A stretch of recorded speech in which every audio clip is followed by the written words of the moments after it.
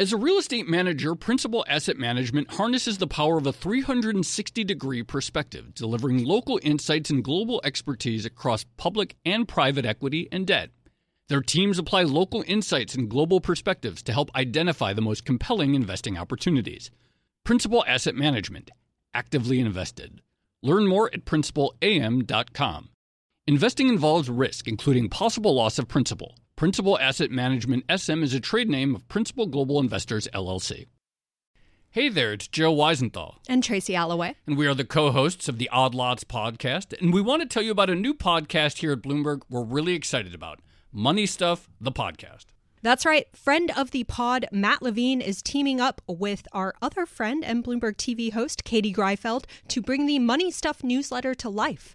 Every Friday, Matt and Katie will dive into all the Wall Street finance and other things that make Matt's newsletter such a hit. You can listen to Money Stuff, the podcast on Apple Podcasts, Spotify, or wherever you get your podcasts.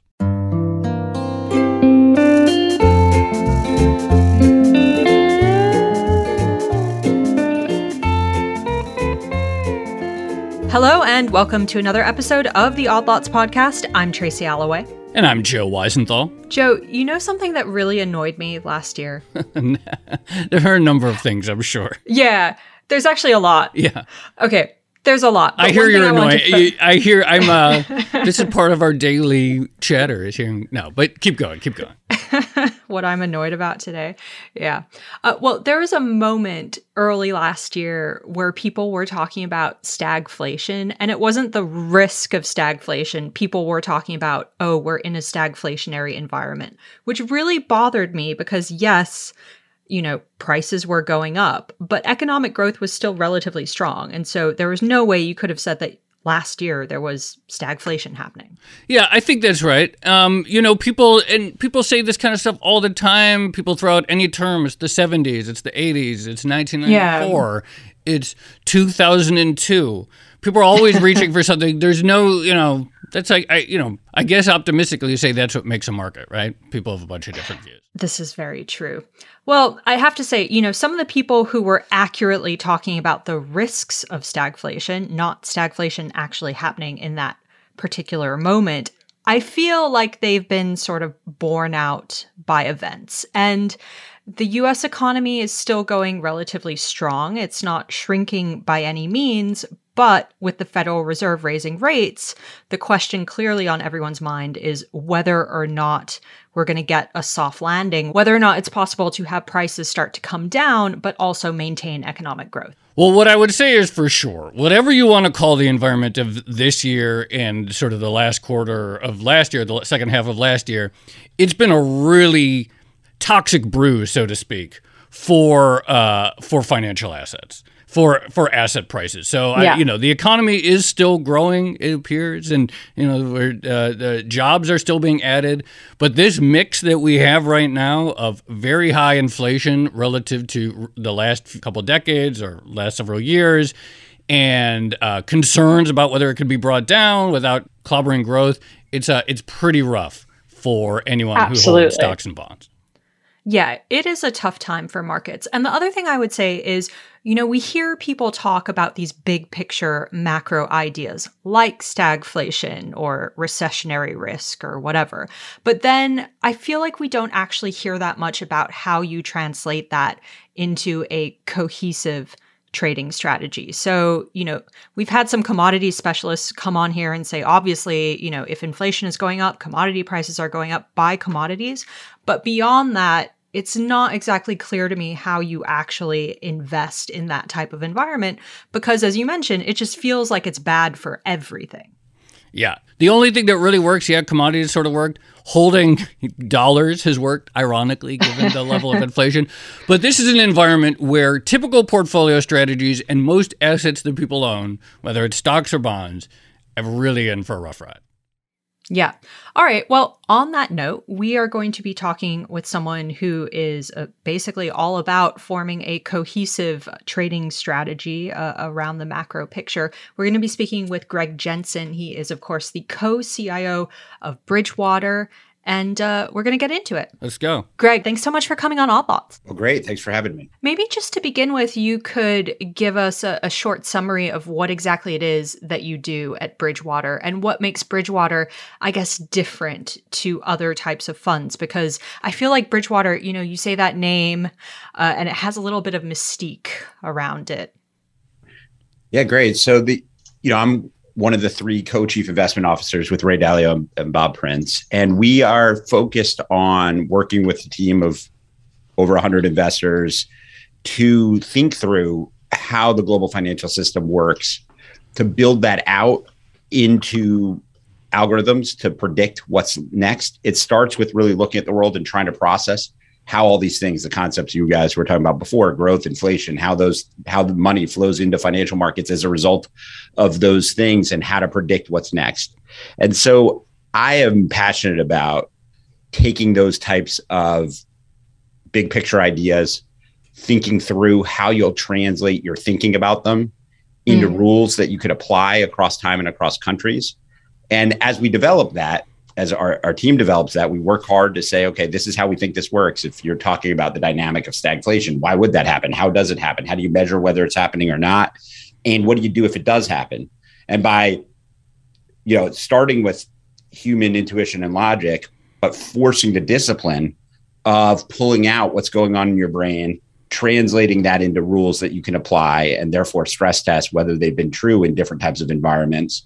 That's been kind of the magic of Bridgewater, is having a community of people that are passionate about that understanding, building up what we call that compound understanding, the algorithms that suggest that, and then constantly thinking about what's changing and what you might be wrong about.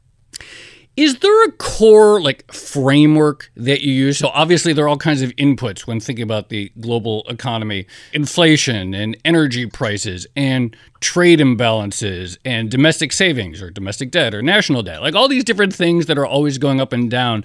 But would you say that Bridgewater or you have a core framework that you then put all those factors into?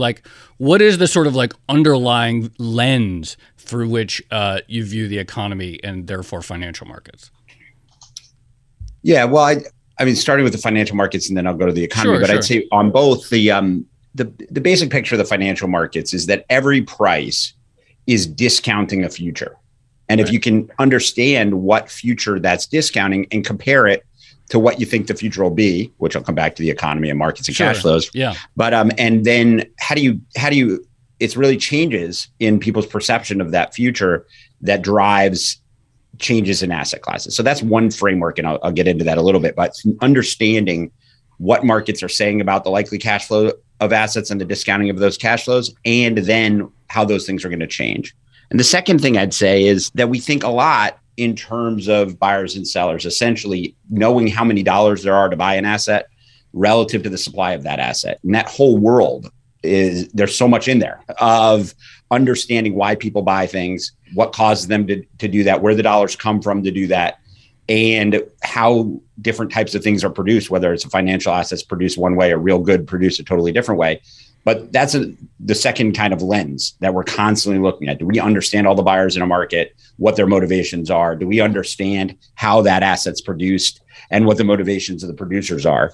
And so those are the two frameworks for which we've spent 45 years building up layers and layers of understanding beneath that. But those things we think, and you can go in any economy, whether it's in the Soviet Union in the 80s or in China today, or or in Latin America in hyperinflations, those frameworks work. They're what we call timeless and universal. Now the inputs to the frameworks change, right, but the basic frameworks do. And so that's kind of the starting point. And now in terms of the economy, that understanding what's going to happen next to cash flows, we think a lot in terms of the transactions that drive the economy. How does it actually work? Where does the money come from when somebody buys something or somebody sells something? The understanding the bottom line mechanics of that and all the incentives that run through the process at the simple level of interest rates and monetary policy, but other types of incentives, tax policy, et cetera, that affect those outcomes. And so again, we've been building that model of saying, okay, well, who are all the buyers and sellers in the real economy? and what's motivating them and what's the ability to produce and where's the demand coming from, those types of questions. That's the framework that we're doing. And then just constantly thinking about what's going on and what we're then going to do about that systematically. So we're always, because we're predicting 200 different markets and economic stats of hundreds of different things, there's always the feedback loop of missing stuff, which you then go through and say, okay, well, what am I missing? How am I dealing with, as an example today, the deglobalization is a huge deal. Over the last 40 years, we really haven't been dealing with, and now you've got to deal with it. And you've got to have a perspective on how to think about supply chains differently and the rebuilding of them and all of these questions. And because we have a good process that we're building from the base on, we could spend all our time on the things we think we're missing and then try to add them into that understanding.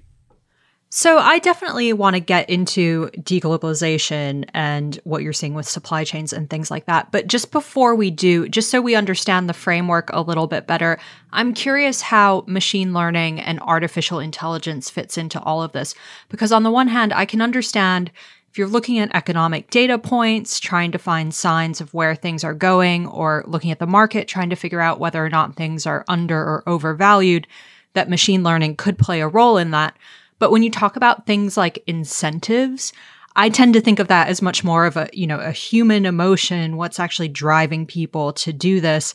And I don't necessarily automatically think of that as something that lends itself to modeling or machine learning and things like that. So could you maybe talk a little bit more of that aspect of your strategy?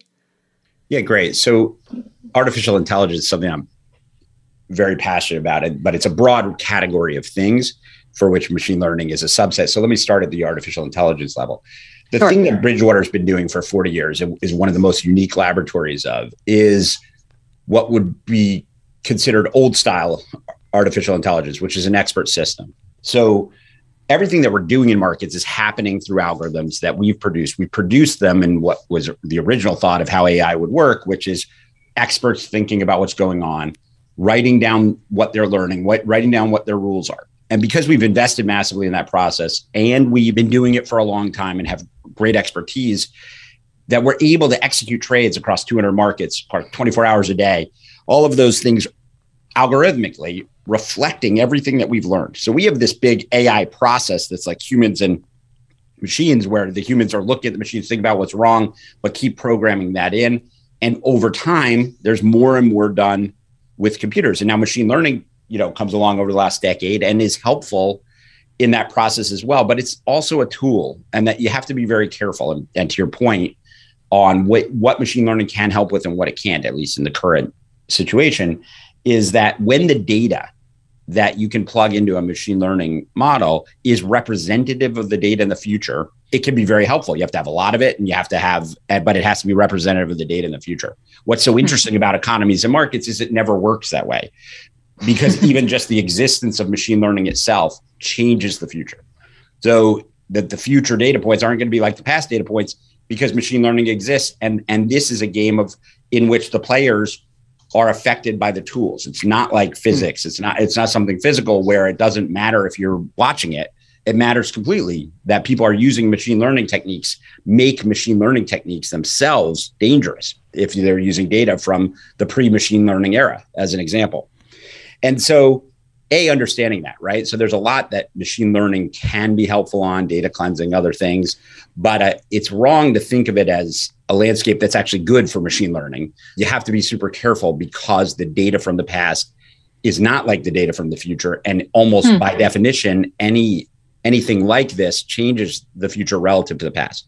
More generally, there's so little sample size in global economies. We have a couple of debt cycles over the last 100 years.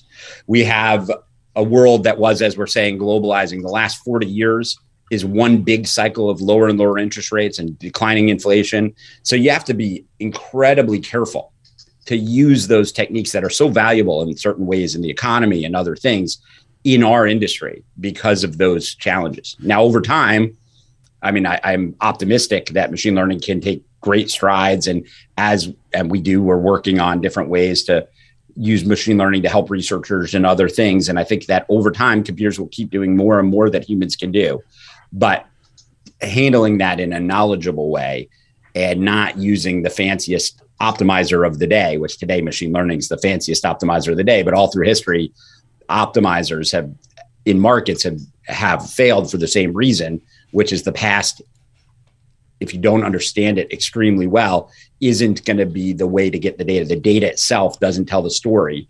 You have to actually understand the human motivations on the other side of markets. So in 500 years, maybe Bridgewater will have machine learning algorithms that have seen 20 great financial crises and 20 big debt cycles and 20 high inflationary periods. But as you note, here in 2022, there just haven't been that much data yet. Hard to get out of sample data for some of this stuff. But let's talk about right now for a moment and thinking about what you just said. Like, we are experiencing, it appears, a reversal of a 40-year pattern in interest rates. It does appear that we're certainly experiencing inflation, the likes of which we haven't seen in several decades. So how do you adjust? A new thing emerges, or maybe it's deglobalization. What is the process by which you acknowledge or recognize and say, this is something different? Yeah, well, I think going back to our frameworks. Yeah. Right. That you can look at. So why did the inflation, and now let's say slowing growth with inflation? I agree with you. I don't want to agree with what you're saying in the introduction and getting stuck on the words. Inflation means different things. But the basic picture is, if you turn back the clock to COVID accelerated something that we expected to happen over a decade, which was this combination of fiscal and monetary policy. We thought that would happen because it's necessary. Monetary policy, quantitative easing by itself was getting stuck in assets, was worsening the wealth divide. Eventually, that in order to turn around some of the economic ills that had been stretched over that 40-year period, that you would need to combine fiscal and monetary policy. That happened in warp speed during the COVID crisis. And it showed the power of it, that printing money and getting that money into the hands of people that would spend it in the real economy worked massively well. It was a way more effective way to ease policy than anything that had been tried before, lowering of interest rates or quantitative easing. But what it did was instantly create demand without creating supply. Normally, when the economy's strong, the demand is coming at the same time the supply is coming, in the sense that somebody gets hired and they're supplying a good at the same time they're getting paid and demanding a good.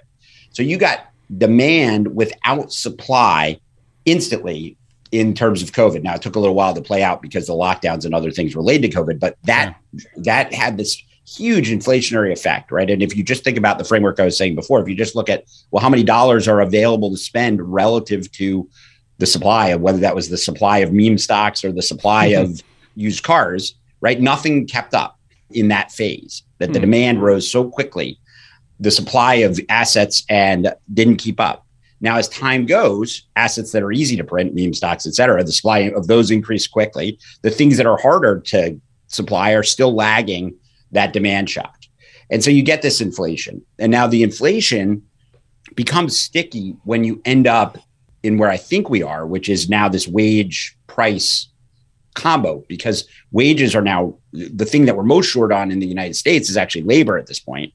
And wages are rising and goods prices are rising, and they cycle on each other. The wages drive up goods prices and they drive up the demand for goods because incomes are rising as a result of the wages. And so you've got that cycle, and we think that cycle's pretty sticky, although we'll see. That's certainly the place you'd be looking, is whether that cycle turns out not to be sticky. But so we're measuring that phenomenon, right? And if you try to do that statistically with so little sample and you looked at the last 40 years, you almost never see that spot. You'd have to go back to other periods in history. So statistically, you would be looking for inflation to revert, because the last 40 years, it mostly has.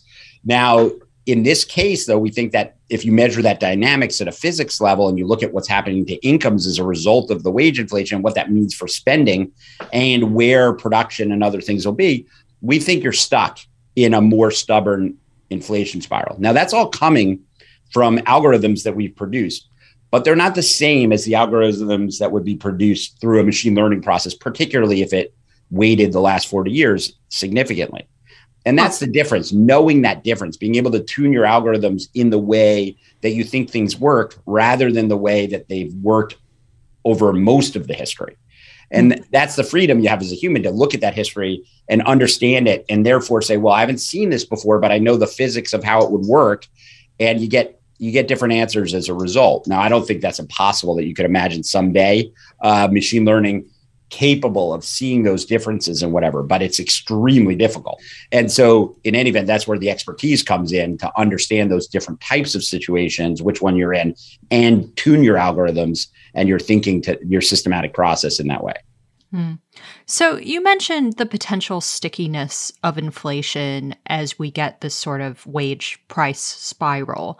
And obviously, this is something that is concerning to the Federal Reserve, and that's why we're seeing them hike interest rates at the moment. Could you walk us through exactly how you see interest rate hikes impacting inflation at the moment? Like when you walk through that as a trading strategy, or when you're trying to gauge the impact of what that could be on the economy and on broader markets, what exactly are you seeing? Yeah, so this is a great example of coming back to the framework, right? So we look at if the Fed raises short-term interest rates, how much will that cut the dollar spent on goods and services if you're trying to estimate inflation relative to what's going to happen to the production of those goods and services? And when you look at that, this is the tough thing for the Fed.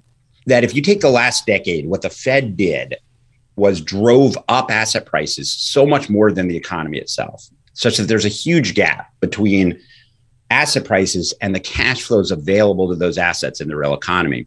And that gap's an unsustainable gap. Somehow you have to pay for the assets with cash flows generated in the real economy. One person's assets is another draw on somebody else's future income. So the incomes and the assets have to align at some point. Now, that could take a very long time, but the last decade was extreme. It was one of the most extreme periods of assets doing well relative to the nominal cash flows. Today, the Fed's trying to deal with the aftermath of that. The aftermath of that is we got a tremendous amount of paper wealth. We got a tremendous amount of demand relative to the ability of the economy to supply it. And now the Fed has two choices. If you said, what is it going to take to get inflation back to target? And it's not, I don't want to give the sense of false precision, but if we said, well, how much you have to drop demand, change the labor market to get it, you're looking at a short-term interest rate of 5.5%, and a recession, a deep recession, and a crash, probably in financial markets down 35-40% if you choose to go that direction. I don't think the Fed will do that. I think the Fed will instead watch as growth stats. One of the things you were saying, Tracy, in the intro that I'd quibble with a little bit is I think growth is slowing right now. Now it's just starting to show up, but I think you are going to see negative growth in the next year or two, real growth. Now, different than nominal growth. And so this gets complicated. And nominal growth will be high and real growth will be slow. And that's going to be a dilemma. And how fast the Fed deals with that dilemma of, do they actually raise rates? Are they serious about 2% inflation? Or are they going to kind of weigh the consequences of bringing inflation down as quickly as markets currently expect against that consequence in the real economy? That's where we suspect the Fed will actually go slower. They're not going to go to 5%, or at least if they do, they're going to go there slowly. And so we think they need to tighten a lot more to get inflation down, but likely they won't choose to bring inflation down because they'll be weighing that trade-off and be cautious along the way. But I don't know for sure. That's another good example of why data matching or what is very tough. This is in the hands of a few policymakers. They're going to make those decisions of how important inflation is to them relative to how important the ramifications of fighting inflation are. Well, so the Fed has, in theory, it has a goal of getting, inflation back down to 2%. But it's been suggested by others that, okay, if inflation gets down maybe 4% or to 4% or 3%, that it could start breathing a little bit, that maybe it doesn't have to go as aggressively in that last 1 or 2% if the direction is right. Is there like a level of either inflation improving or real growth decelerating that you would suspect would be consistent with saying, you know what, the Fed, we're not going to go as hard as maybe we had planned? Like, what level of activity maybe gives them a little bit of comfort? Reading how Jay Powell and they are going to, it's not necessarily I don't know that I have any particular insight on that other than that they seem to be lagging and somewhat backward looking. But if you're asking me if I were in their shoes, I would be wary, right? I think they're in this dilemma and it's due to a lot of reasons. It's not the fault of the current Fed per se. If you go back to the debt bubble prior to 2008, and you're still living the ramifications of that debt bubble. We've gone through transferring that debt to the government. We've gone through inflating it away to a certain degree, and we're in this process. That is a long process that normally would end with inflation. And so the current Fed is in a very difficult spot, but it's a spot that's been set up over 15, 20 years. And so they're making choices between bad outcomes here. But so the outcome, my guess is they're going to try to carve the middle of that in the end, there's no magic to a 2% inflation target. Like you're saying, lower and reasonably stable, probably 4 will be a better choice. Now, the markets still have to adjust a lot. If you're actually going to have a long-term inflation rate of 4, the markets they're not pricing that in. That's a lot of adjustment from here. It's particularly bearish for bonds, but somewhat bearish for equities as the discount rate evolves in that direction. But I think that, like you're saying, the goal would be to get it down a bit while maintaining as much as you can the economy in reasonable shape. Now, that's going to be very difficult to get. And right now, unless they raise interest rates more than expected and hit markets harder, we still think you're going to be above 5 in core inflation, going out the next 12 months. So something's got to change even further than it has in order for them to get that down. But to me, I would consider, them getting it down to 4 and maintaining reasonable, very slow economic growth, a big success. And if they try to get more than that, I think they're going to pay a lot on one side or the other.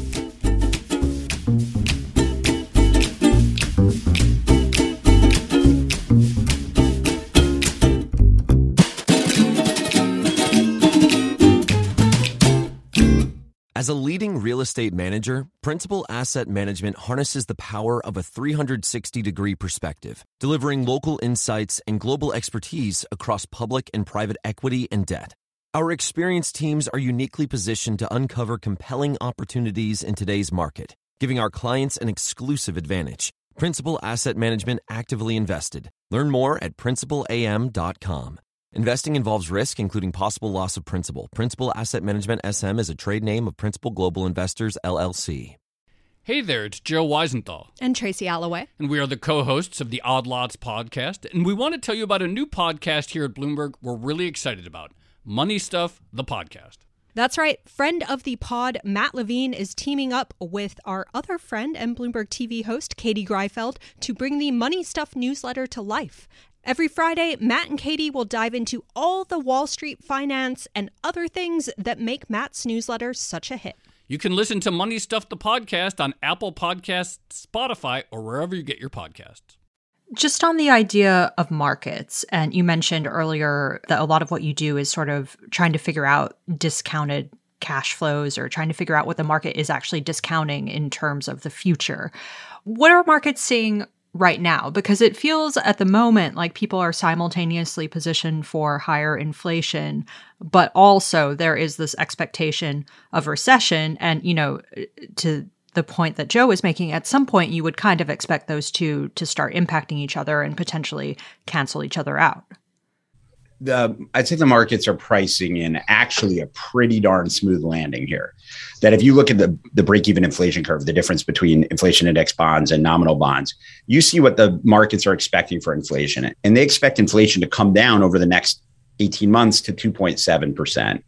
And at the same time, while equities are down, it can feel like a big thing has happened in the stock market. Not much has actually happened. That stocks have dropped mostly in line with the interest rate rise, such that up until the last couple of weeks, cash flows projected in the equity market have actually gone up, not down, over the period of equity weakness, because the cash flows have to make up for the discount rate increase.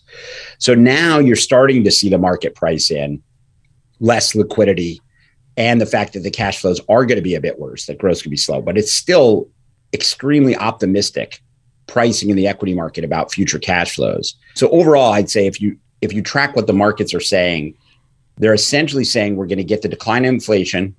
The Fed's going to tighten to about 3% and then be done, and it's going to flatten out there. And that the economy at that point will be good. And that's kind of That's the betting line. You think about that as the line. Now, if it's better than that, if inflation falls further with growth being better than that, markets will go up.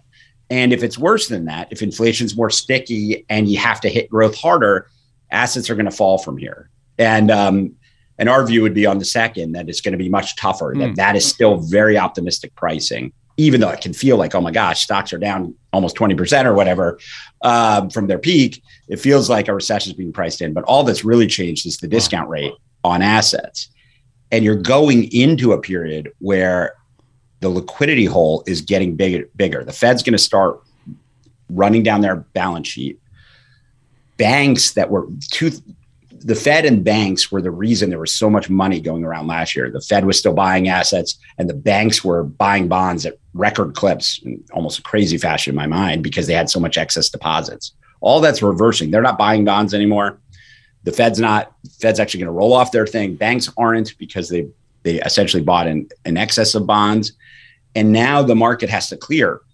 And for the bond market to clear with private sector buyers, they need to draw those assets from other assets.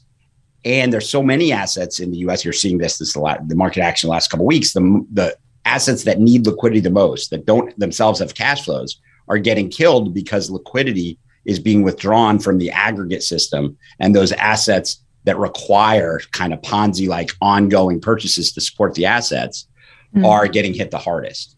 And so I think today's market pricing is still overly optimistic. It's been a small move relative to the secular change that we're actually experiencing.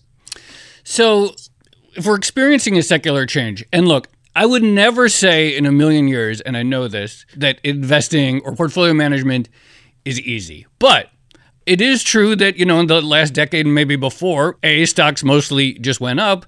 And also, investors had the luxury of this other asset class, treasuries, that sort of acted as a natural hedge. They also went up over time, but they usually, on a short-term basis, were moving inverse relationship to stocks. So that had an effect of volatility smoothing.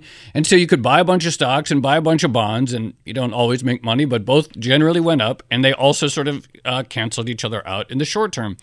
So I'm curious, how you're thinking about, portfolio construction, if we're shifting to a new regime, if inflation, let's say it comes down, but it still remains for a while above this 2% goal or target, how do you approach the general problem of building a portfolio?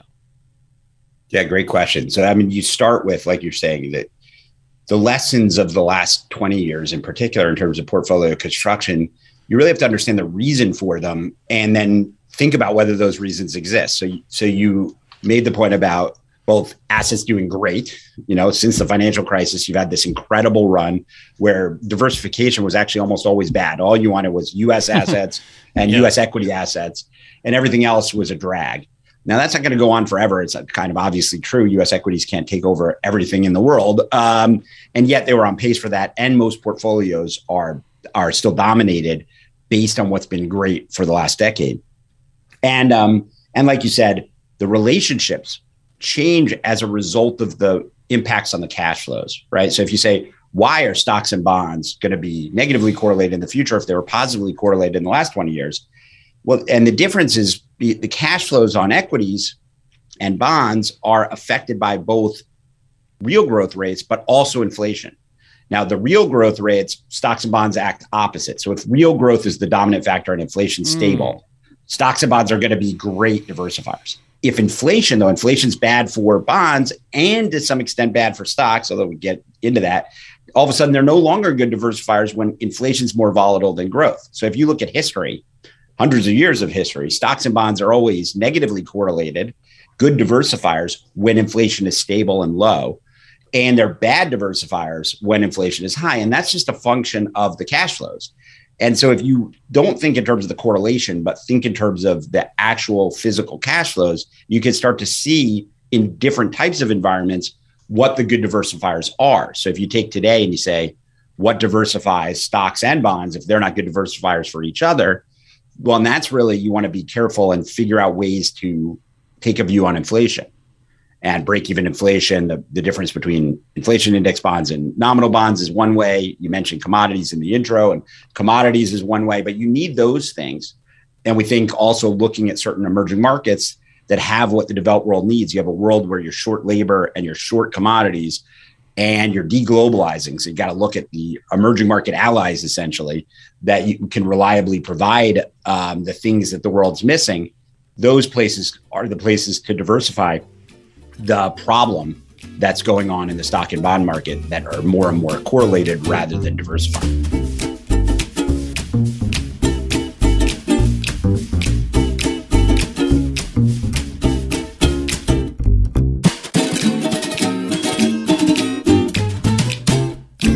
As a leading real estate manager, Principal Asset Management harnesses the power of a 360-degree perspective, delivering local insights and global expertise across public and private equity and debt. Our experienced teams are uniquely positioned to uncover compelling opportunities in today's market, giving our clients an exclusive advantage. Principal Asset Management actively invested. Learn more at principalam.com. Investing involves risk, including possible loss of principal. Principal Asset Management SM is a trade name of Principal Global Investors, LLC. Hey there, it's Joe Weisenthal. And Tracy Alloway. And we are the co-hosts of the Odd Lots podcast. And we want to tell you about a new podcast here at Bloomberg we're really excited about. Money Stuff, the podcast. That's right. Friend of the pod, Matt Levine, is teaming up with our other friend and Bloomberg TV host, Katie Greifeld, to bring the Money Stuff newsletter to life. Every Friday, Matt and Katie will dive into all the Wall Street finance and other things that make Matt's newsletter such a hit. You can listen to Money Stuff, the podcast on Apple Podcasts, Spotify, or wherever you get your podcasts. Can you talk a little bit more about the impact of inflation on stocks and why you see stocks as not necessarily outperforming or performing reasonably well in an inflationary environment? Because I think this is an ongoing debate in markets, whether or not equities actually have that pricing power. Yeah. So if you look at periods of inflation, right? I mean, stocks can often be better than cash in inflation periods, but lose a lot in real terms. And why does that happen? Stocks are a function of both the cash flows and the way those cash flows are discounted. So if you take periods of high inflation, if you take the 70s as an example, cash flows were decent for companies, but they were hit by a significant rise in the discount rate and the uncertainty, essentially a higher uncertainty risk premium when you have higher and more volatile inflation. So cash flows were fine, but PEs dropped a lot during the 70s. And that's a function of the higher discount rate and the higher risk premium. And what you see is these big divergences in more volatile corporate situations and generally lost productivity as a result of the instability of inflation and the price future. But basically stocks cut both ways. The cash flows generally stay in line, profits a little bit less so because margins are hit to a certain degree.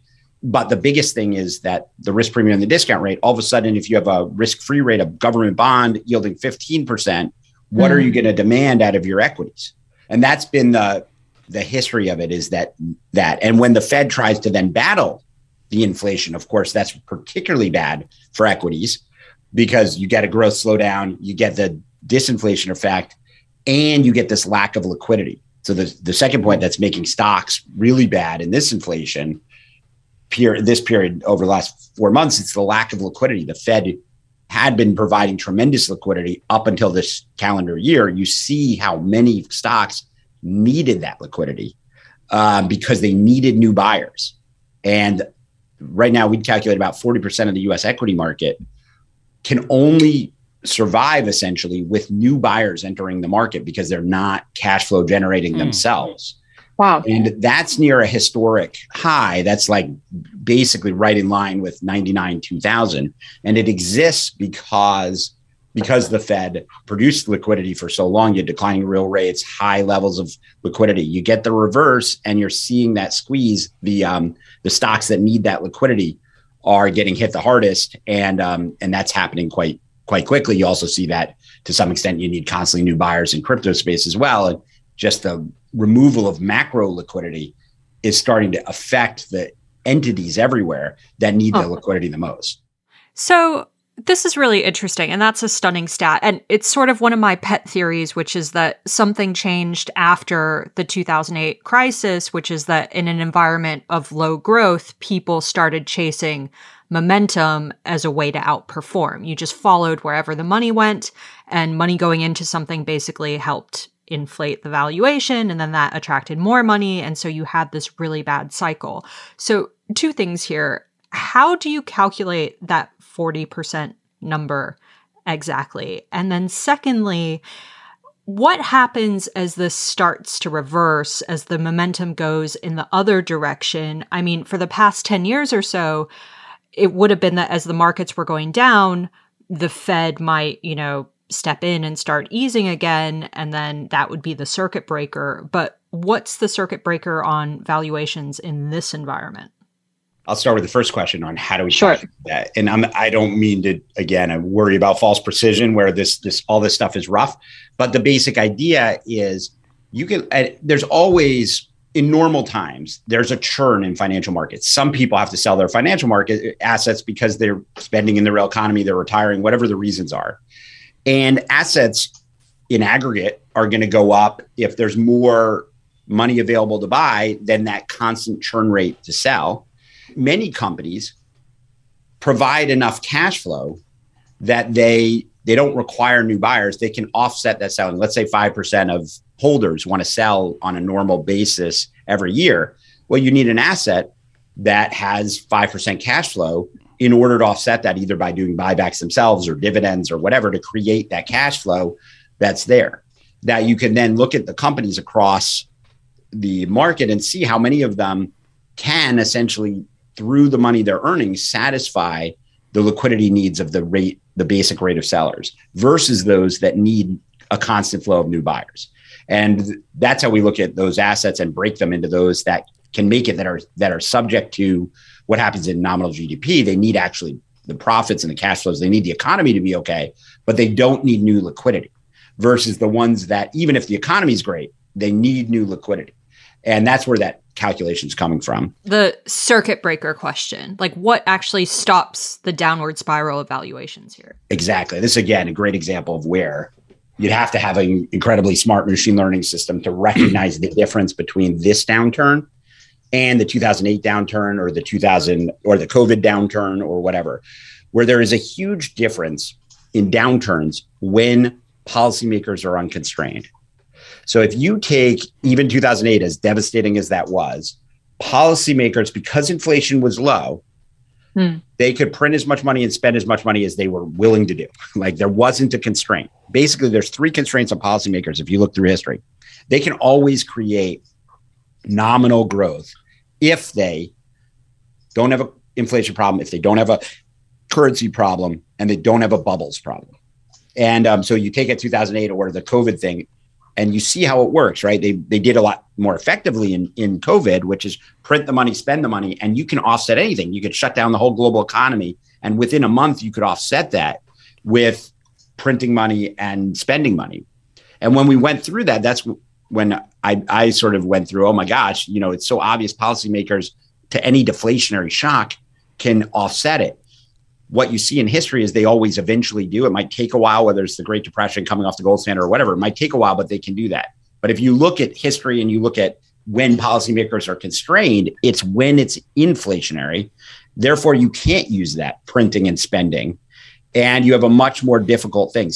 So basically, you'd want to buy dips when the central bank is able to essentially be that shock absorber. But when inflation is stubbornly high into weakening assets, you can't. The Fed's not going to be there. They're going to be, in fact, they want the asset prices to fall to a certain degree.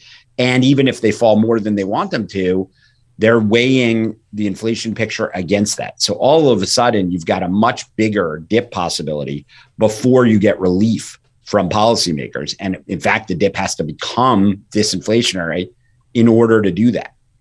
And so that's why the drawdowns and the loss in real terms in the 1970s and early 80s was so much worse than most of those other drawdowns in terms of the duration over which it lasted.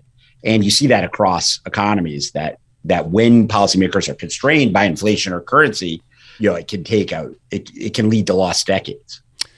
Can we pivot a little bit? So we've been talking about this new regime, the new macro regime, the difficulty of asset prices in higher inflation. But obviously the other big story, and you mentioned it at the beginning, is what's going on geopolitically. And of course, there is the concerns about deglobalization between U.S. and China. There is the war that's taking place with Russia's invasion of Ukraine. How does this sort of geopolitical reset, perhaps is the word, I don't know the word, how do you incorporate that into your thinking? Yeah, well, we try to incorporate it in the same way I was describing before, which is what does it mean for the production of goods and services and for the availability of money and credit to purchase those things? And what you see, if you come back, I kind of laid the intro to the inflation, that you had this huge demand shock because you created demand without creating supply. Supply actually was reasonable post-COVID. And a lot of people were blaming the inflation on supply when it was actually this massive increase in demand that accelerated so much faster than supply could keep up. Then you go into this phase, the Russia invading Ukraine, which really put deglobalization into fast forward. That was happening. It was in the background also happening, but now this is in fast forward and on the front burner of so many companies. And you get a real supply shock. So in the case of the Russian invasion of Ukraine, you have a massive commodity supply shock now that's starting to play out. Russia's commodity supply, while they'll shift, they won't sell to Europe their energy or whatever. They'll try to sell to India and China and such, and they'll do that to some degree. But the bigger picture is Russia's oil production is going to fall. It needs the Western technology to do that. So you added from a demand shock into a supply shock. And that has big impacts on essentially the ability to supply the global economy. And right now, we're actually in a lull of seeing that because you also have one of the biggest shutdowns of commodity producing economy ever. China's shutdown, and the impact that has on commodity demand is massive. And yet it's not really showing up because you have an offsetting supply shock simultaneously.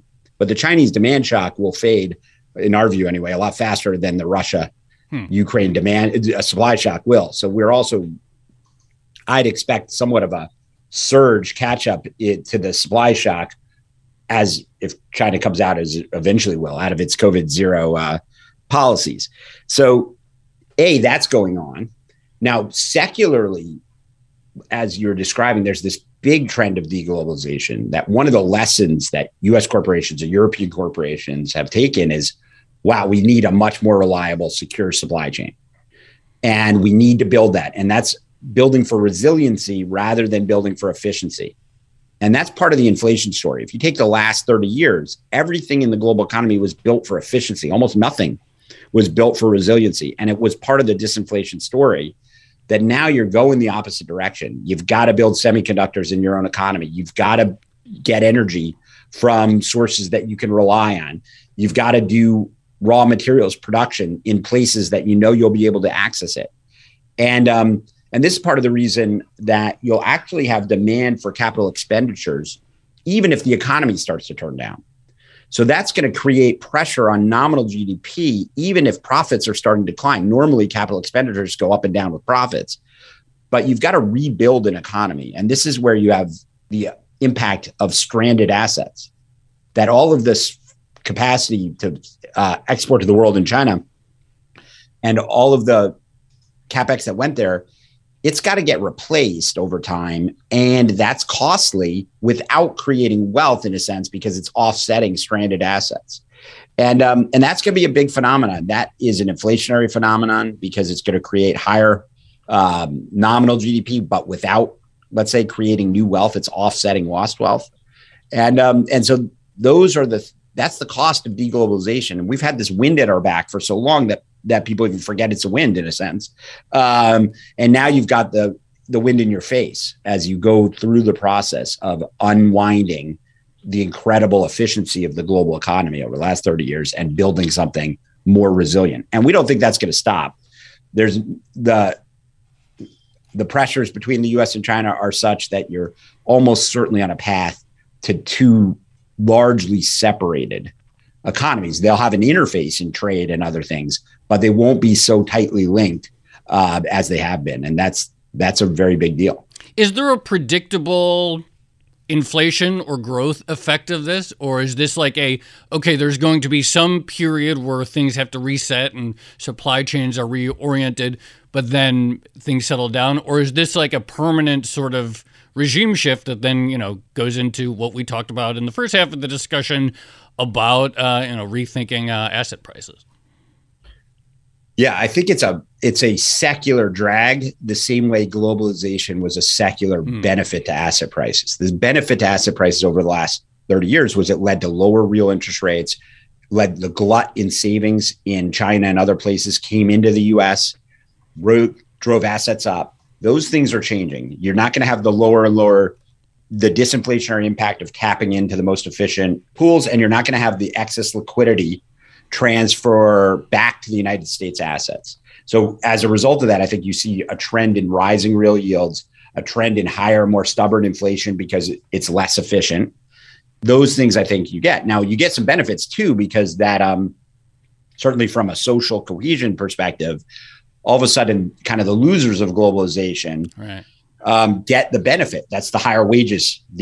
So a lot of this discussion is focused on the negatives to the financial markets, which the financial markets benefited massively from globalization.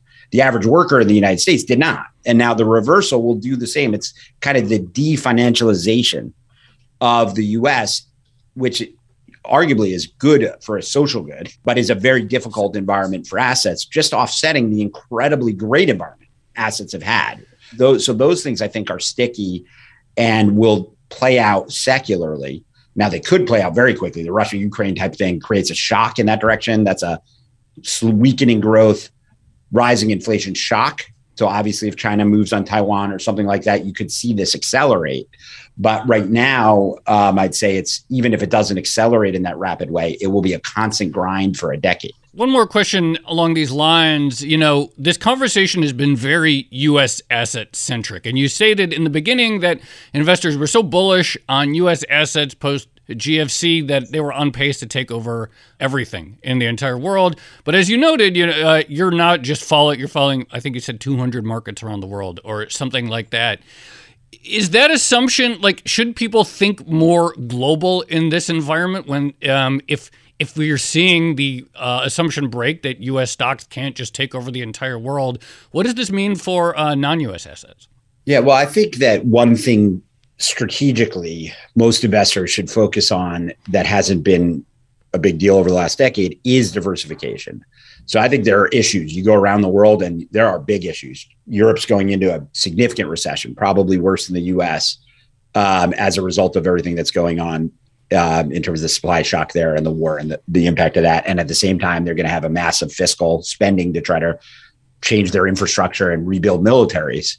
So you've got significant stress there. And you've got significant stress around the world. Chinese assets, while I think they're at a totally different part of the cycle. They have a disinflation. They have a very weak economy and a central bank and government that's prepared to stimulate. Totally different set of circumstances. And then you head to Japan and you've got trying to maintain an interest rate package. So amazing range of circumstances and opportunities. And I think diversifying across those risks. You got a huge risk in the United States as that liquidity that was stuck in the US assets comes out. To us, most investors would be way better off having a much more global mix of assets than they currently have. So that would be point one. In terms of the short-term kind of alpha opportunities, I think it's also that's right. I think a lot of assets outside of the U.S. are more attractive than the U.S., although there's risks everywhere. But the pricing's so different. We talk about the pricing of cash flows. The pricing of cash flows in the U.S., if you take companies very similar cash flow allocations, you can get them in the rest of the world of those same cash flows for 30-40% cheaper. Huh.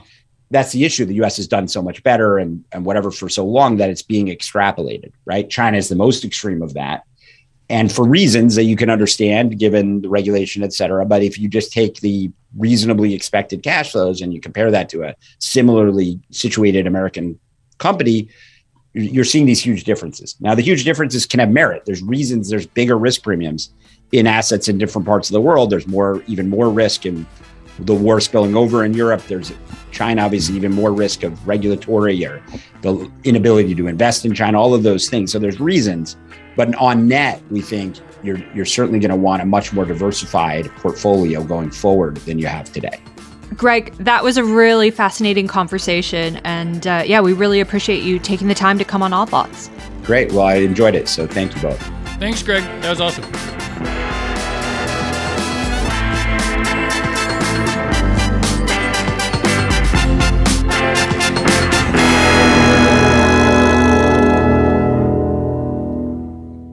So, Joe, that was really interesting, first of all. And secondly, I think it was kind of a good foil to the macro discussion that we had a little while ago with Neil Dutta and Luke Kawa as well. So I guess this is sort of, this is pretty bearish, the idea that you could get a 30% drop in U.S. markets. That's pretty bad.